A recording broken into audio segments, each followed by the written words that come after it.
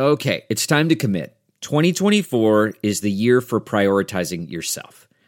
Begin your new smile journey with Byte, and you could start seeing results in just 2 to 3 weeks. Just order your at-home impression kit today for only $14.95 at Byte.com. Byte clear liners are doctor-directed and delivered to your door. Treatment costs thousands less than braces, plus they offer financing options, accept eligible insurance, and you could pay with your HSA, FSA. Get 80% off your impression kit when you use code WONDERY at Byte.com. That's BYTE.com. Start your confidence journey today with Byte. Welcome to Money for the Rest of Us, a personal finance show on money, how it works, how to invest it, and how to live without worrying about it. I'm your host, David Stein. Today, it's episode 30. It's titled, Are You Sure You're Diversified? Before I get into the topic, I wanted to revisit briefly last episode, episode 29. You may or may not have noticed that I went a little Planet Money on you and I added some music interludes. My thought process on that was music sometime when added to a podcast or to a show can sort of reset the brain a little bit. However, I got some pretty pointed feedback from some listeners that just weren't too keen on it. Comments such as cheesy, distracting, decoration, etc. Although I got some comments that were positive. So if you notice the music, if you feel strongly that you don't like it or you think it was a great addition, just email me, jd@jdavidstein.com. This episode, no music, and my thought is probably not to do music in future episodes unless there's an overwhelming desire for some type of music to play at times in the background just to reset the brain. But on to today's topic. I got an email from Adam R. this past week, and let me quote briefly from him. He says, in listening to your show, one question that has stuck out to me is how one should, quote, diversify. This term is thrown around so loosely in the financial world. People think that having different mutual funds means they are diversified. Others think they have to have stocks in each one of the different major sectors. Others think they need real estate or real property. Diversification. When I was an institutional investment advisor, we would occasionally write memos to our institutional clients, to our college foundations, private foundations, endowments, etc. And a lot of these memos were just really to calm worries. It would be the leading story that was driving markets, or there was a level of fear, and so we would kind of address what was going on. And all memos need a conclusion. And invariably, the conclusion to our memo was diversify. That was the message. If you're diversified, you'll be able to ride out the storm. And diversification has very much become, it is, as Adam pointed out, just sort of tossed around, thrown around loosely. It's become a platitude, almost a cliche. And rarely do we step back and say, am I really diversified? What does diversification mean? Adam looked at has certainly listened to the old episodes, and it sounds like I didn't really address what it means to diversify. Episode 20 talked about how to allocate your assets. Episode 21, investing without a map, were both episodes on asset allocation and particularly the flaws with modern portfolio theory and how to invest without a map, but I didn't really address diversification. So we want to address it here. Hopefully you'll find it interesting. And traditionally, though, diversification in modern portfolio theory was, and we talked about this, you have these models. The models have an expected return for a particular asset category, say U.S. stocks. It has an expected volatility risk. To what extent is those stocks supposed to go up or expected to go up or down? But then you have this concept of correlation.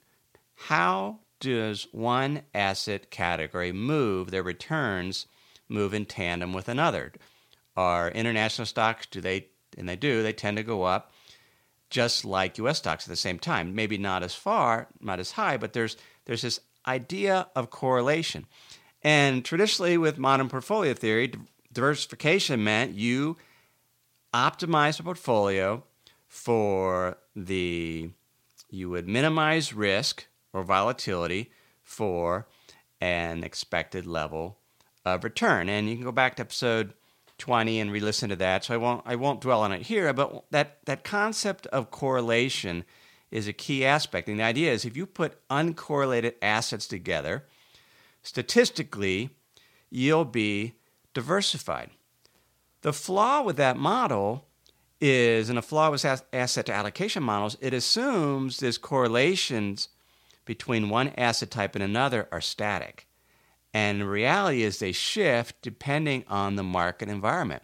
This became perfectly clear in 2008 when many asset types that were thought to be uncorrelated or only partially correlated were actually perfectly correlated during that downtrend. They all fell like a rock and exposing investors to large losses. And so I tend to not use sort of these dubious statistical models to figure out whether my portfolio is diversified. And instead, I use more of a qualitative framework for deciding to what extent am I diversified or how to diversify. And this qualitative framework, it's not rocket science, and it's what many hedge fund managers use, many private capital managers use, many investors, top-tier investors use. Maybe not these exact 3 questions that I'm using, but the concept. And the reality is I learned a lot of these concepts from hedge fund managers. Here's the questions. Question 1, in terms of diversification, what is the primary driver of the potential return for an investment? Investments returns have primary drivers, something that is the primary thing that's impacting what the return will be. And I'll give some examples here in a few minutes. The second question first, what can I do to minimize the likelihood of losing money on this investment? And question 3 is the potential upside of this investment significantly higher than its potential downside? So those are the 3 questions that we want to explore more deeply, and I'll give some examples. Now, a perfect portfolio is one in which the investment holdings have different return drivers. In other words, if you have different return drivers, then by definition, you're diversified because you have different things. So perfect portfolio, different return drivers. The downside is limited and the upside is massive. And the term for that, limited downside, massive upside, is what is known as asymmetrical risk-reward. I'll give you a quote. This is a quote from Howard Marks, Oak Tree Capital. They run distressed debt and other private capital strategies. He writes periodic memos, and I'll link to them in the show notes. One of my virtual investing mentors, I've followed him for years and how he invests. I've been out to their firm, our clients, my former clients invested with their firm. Very, very smart investors. Quote, investing requires us to position a portfolio for future developments, but the future isn't knowable. To achieve superior results, an investor must be able, with some regularity, to find asymmetries, instances when the upside potential exceeds the downside risk. And that's what successful investing is. Asymmetrical risk reward. The potential upside perhaps is 5 to 1 compared to the downside. And having different return drivers. And why do we invest this way? Because, as Howard Marks says, the future isn't knowable. We cannot predict the future, what's going to happen. And so we have to try to structure portfolios with different return drivers. Now, let me give you an example of a particular investment.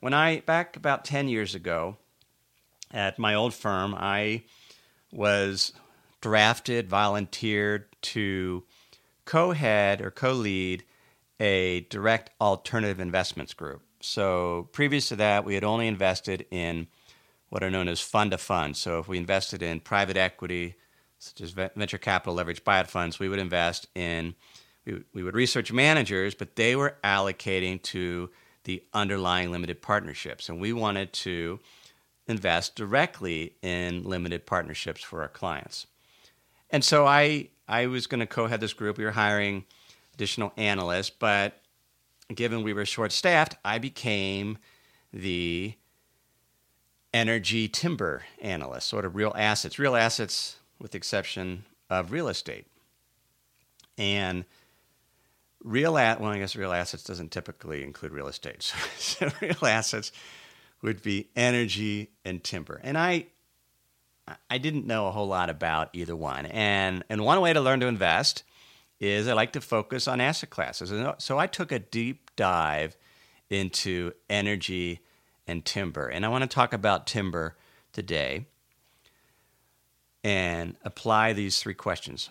What is the primary driver of timber? If you own a tree farm, and there are tree farms out there, what is the primary driver of returns?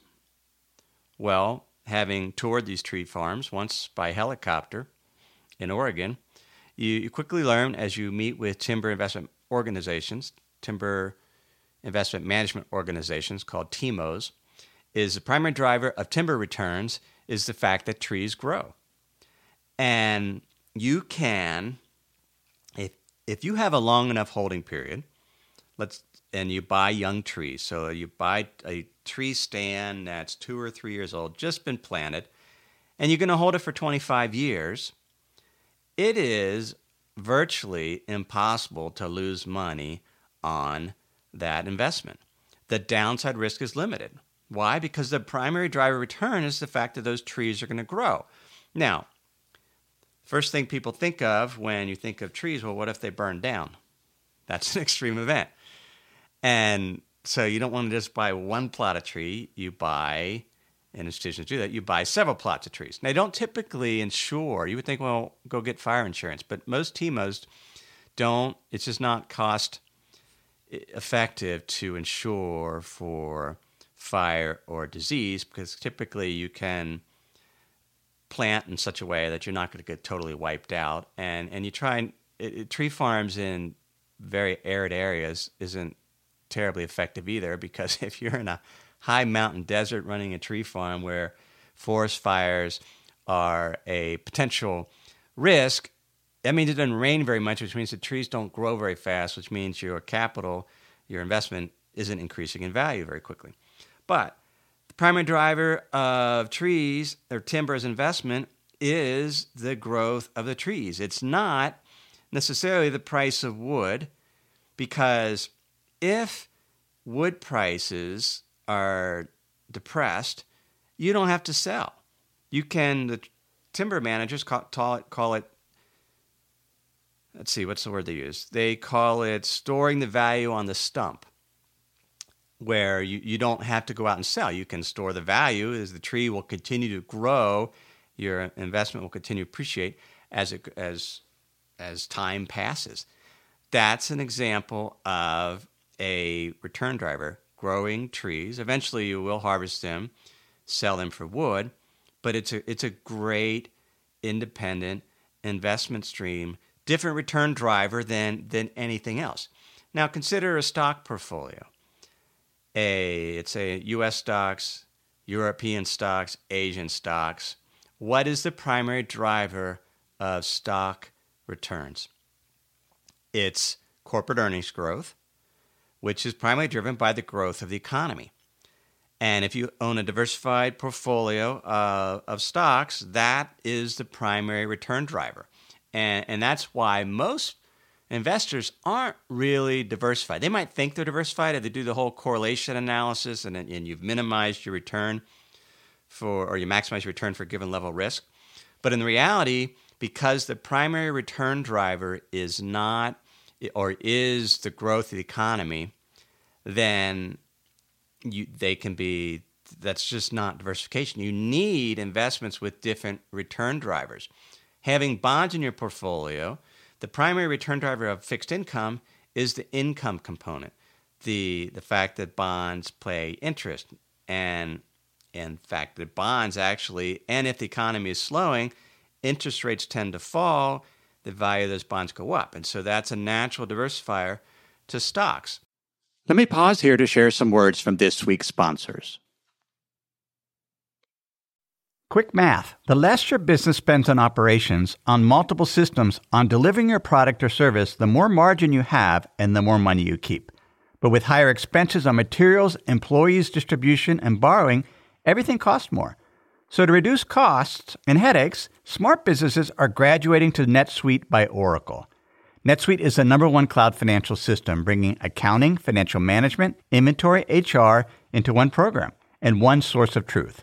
With NetSuite, you reduce IT costs because NetSuite lives in the cloud with no hardware required, accessed from anywhere. You cut the cost of maintaining multiple systems because you've got one unified business management suite. You improve efficiency by bringing all your major business processes into one platform, slashing manual tasks and errors. Over 37,000 companies have already made the move. So do the math. See how you'll profit with NetSuite. With everything getting more expensive these days, it's wise to find ways to cut costs and boost performance at the same time. You can do that with NetSuite. And by popular demand, NetSuite has extended its one-of-a-kind flexible financing program for a few more weeks. Head to netsuite.com/David. That's netsuite.com/David. netsuite.com/David.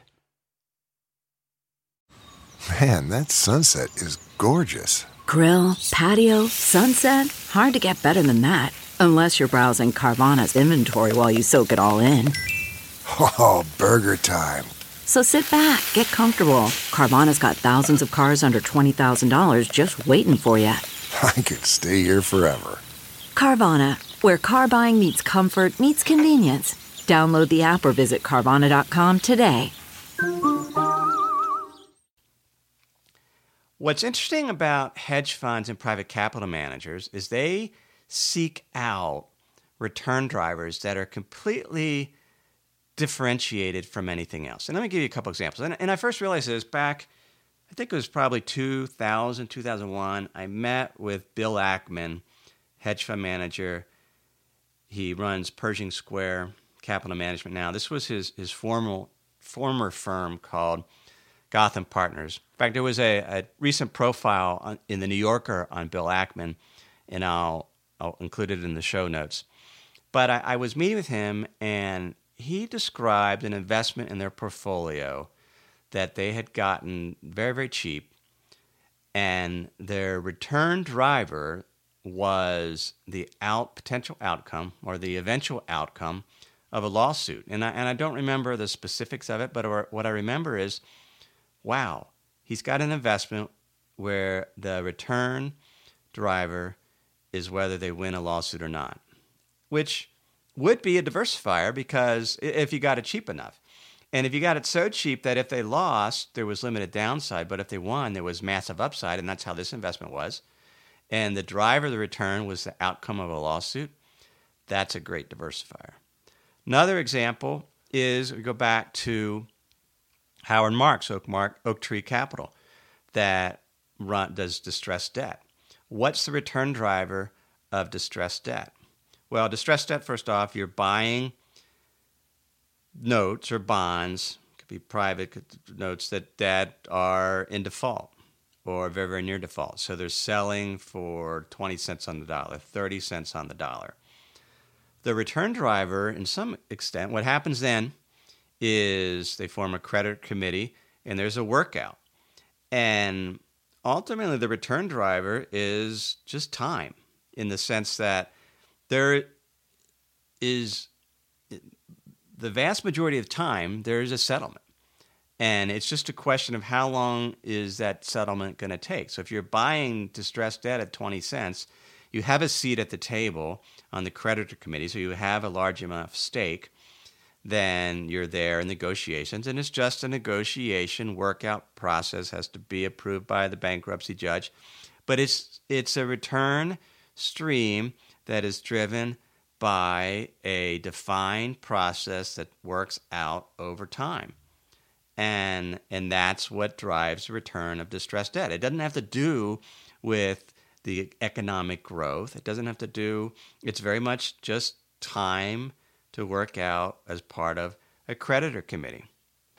Here's another example of a distinct return driver. In 2010, I met with a hedge fund in New York, and I forget the name of it, but they had actually formed their own mortgage servicing company. If you recall, during the housing bust, many banks had a lot of underperforming mortgage where the residents that owned the houses hadn't paid in a very long time. And this hedge fund negotiated with these banks to buy this mortgage paper very, very cheaply. And then they started, the hedge fund, their own mortgage servicing subsidiary and started working with these homeowners. They had bought the paper so cheap that they could actually write down the value of the mortgage, lower the payment, and keep the homeowners in their home. And their whole model was to keep them in their home, and eventually, once they were able to restructure the paper, resell it, and that was their strategy. But the return driver was completely, again, different from the market. It was their ability to restructure this paper, but they created their desire to create an independent return stream, independent from anything else. They'd started their own mortgage company. And that's really a key to diversification, is to try to identify investments. First off, every investment you need to understand, before you go and invest, what is it that's driving the return? And what's the potential upside? And what's the potential downside? And is there an asymmetrical risk reward? Much greater upside versus downside. Ray Dalio, who runs the fund Bridgewater, has built a whole strategy around this called the all-weather portfolio, where in their case, it's going back to this idea that most investors have too much exposure to the stock market or one primary driver return, economic growth. He's created a portfolio where they've actually levered up the fixed income. It's a risk parity portfolio, so fixed income returns are lower typically than stocks, but if you go out on margin and buy fixed income, you can get a expected volatility similar to stocks, but the return driver is very different. There's a book coming out in this month by Tony Robbins, and I didn't know very much about Tony Robbins. I just didn't follow him. I know he did infomercials. It seems like he did a lot of consulting, but he hasn't written a book in 20 years. He's written a 700 or 650-page book. It's called Money, Master the Game. He recently was interviewed by Tim Ferriss on Tim Ferriss's podcast, and what's interesting about this book is Tony Robbins interviewed some of the top investors, individuals like Paul Tudor Jones, Ray Dalio that I mentioned, Jack Bogle, and he reiterated in this podcast, and I assume it's in his book, some of the takeaways that he's learned from these top investors. And they very much echo these three questions that I'm talking about that you should think about anytime you do an investment. He said these top-tier investors are obsessed with not losing money. The level of obsession that is mind-boggling is what he said. Their first focus whenever they do investment is, how do I not lose money? That's the first focus. Second, they're obsessed with asymmetrical risk reward. Least amount of risk for maximum amount of the upside, just as we echoed. And third, they absolutely know beyond a shadow of doubt that they're going to be wrong. And so investing involves making mistakes. But with an investment, if you have minimized the potential downside and your upside is massive, or you have an asymmetrical risk reward, then you can actually make a lot of mistakes and still be profitable. And that's the concept. Now, I recognize that most of us can't invest in distressed debt. We can't go out and buy a timber farm. We're sort of stuck with mostly publicly traded asset categories. That's one reason if you've looked at investing on a map, you see I have a large percent of my portfolio in bonds and to some extent in cash, because I don't want to have a high percentage of the return driver be stocks where I'm exposed to simply the growth economy. I want to diversify as much as possible. One thing I've done, and this is something that smaller investors can do, is I have bought private real estate. I bought a house. We bought a house in May. It was through an estate sale. I sat for many years on our local planning and zoning board, so I know the zoning of our town, and it's a block from the university in a special zone called Podesta, the PED zone, I think, where you can do more concentrated investing. I bought it for $170,000. I've never really bought private real estate before, other than my farm, but I knew the process of getting the permits and what it would take to take this house and split it into a triplex. At least I thought I did. I knew the permitting process. Now, we've made a lot of mistakes. The contractor didn't realize we needed in the final inspection that we actually needed 3 furnaces, and the windows weren't right, and we've had delay after delay after delay. It's been 6 months. We still don't have renters in. Yet, it's a great diversifier ultimately because, one, I know the downside is limited because I know because of the zone it's in that I bought it for essentially cheaper than the value of the land, but there was a house on it. So I can afford to put money in it. There's a house on it to put in the triplex, but I have a floor, the value of the land, which is actually much higher than my purchase price when somebody comes along and wants to build a 5-story apartment building, because it's a block and a half from the university. The primary driver of returns, once they have renters in, is the growth of the university, and it's the rental income. That's why private real estate's a great investment, because it's not necessarily tied. It's hyper-local. You get it in the right spot. It's not tied to necessarily what's going on Wall Street, etc. So that's an example of a diversifier that many investors can pursue, and that's one reason why a lot of investors do that, because it is an independent return stream, separate completely from the growth of the economy, from anything else. And it's a great investment. But the key is obviously what you pay for it and to buy at as cheaply as you can. And real estate in my town is pretty pricey. And so it wasn't until this thing came along that we actually felt like we had an opportunity. So in summary, to be diversified means finding investments where the return drivers are independent, where you understand what the potential downside is and do everything you can to minimize the risk of loss, and where the potential reward is greater, hopefully much greater, than the downside. Those are hard to find. Investing is hard. But the key is don't feel overly confident that you're diversified because you followed modern portfolio theory. Understand what you own and how it behaves and what drives the returns. So that is episode 30. You can get show notes for this episode at moneyfortherestofus.net. That's also where you can sign up for my Insider's Guide, where I'll email you weekly the show notes, mention things that I forgot to put in the podcast or in the episode, answer listener questions. That's at moneyfortherestofus.net, the Insider's Guide. It's also where show notes are. Any questions, email me, please, jd@jdavidstein.com. Everything I share with you in this episode is for general education only. I've not considered your specific risk profile. I have not provided investment advice, simply general education on money, investing, and the economy. Next week, episode 31.